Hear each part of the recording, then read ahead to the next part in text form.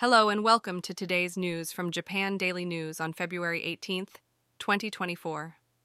In today's news, an ancient Japanese reading stand has been discovered in Portugal. The stand, believed to be made around 400 years ago, is one of the Nanban lacquerwares used for reading the Bible.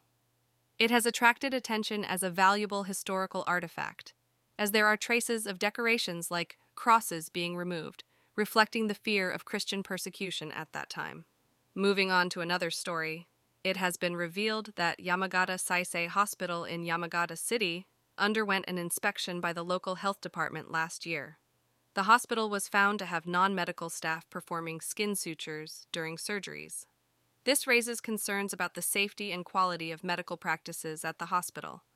In a tragic turn of events, a police inspector from the China Shikoku Regional Police Academy, who was arrested and charged with sexually assaulting a woman he met on a dating app, was found unconscious in a detention facility in Hiroshima Prefecture.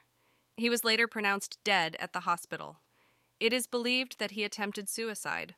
This incident highlights the importance of addressing issues of sexual assault and mental health within law enforcement institutions.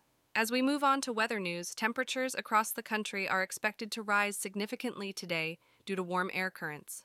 Spring-like warmth is anticipated. However, caution is advised in areas with heavy snowfall, as there is a risk of avalanches and landslides due to snow melting.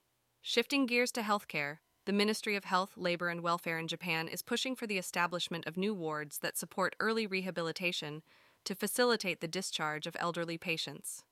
This initiative aims to address the issue of prolonged hospital stays and declining physical functions among elderly individuals. In other news, water supply support is scheduled to be provided in various areas of Ishikawa Prefecture, including Wajima and Suzu, on February 18th. Lastly, there has been an increase in the spread of fake images of Prime Minister Kishida on social media platforms. These manipulated images, created using AI technology and edited to portray a different context, are raising concerns about the rise of political fakes. Experts are urging the public to be cautious and discerning when consuming political content online. And now for the weather. Today in Tokyo, the weather will be cloudy with a high of 14 degrees C and a low of 11 degrees C. There is a 100% chance of rain throughout the day. Visit japandailynews.com for the news, yen exchange rates, and a daily Japanese proverb.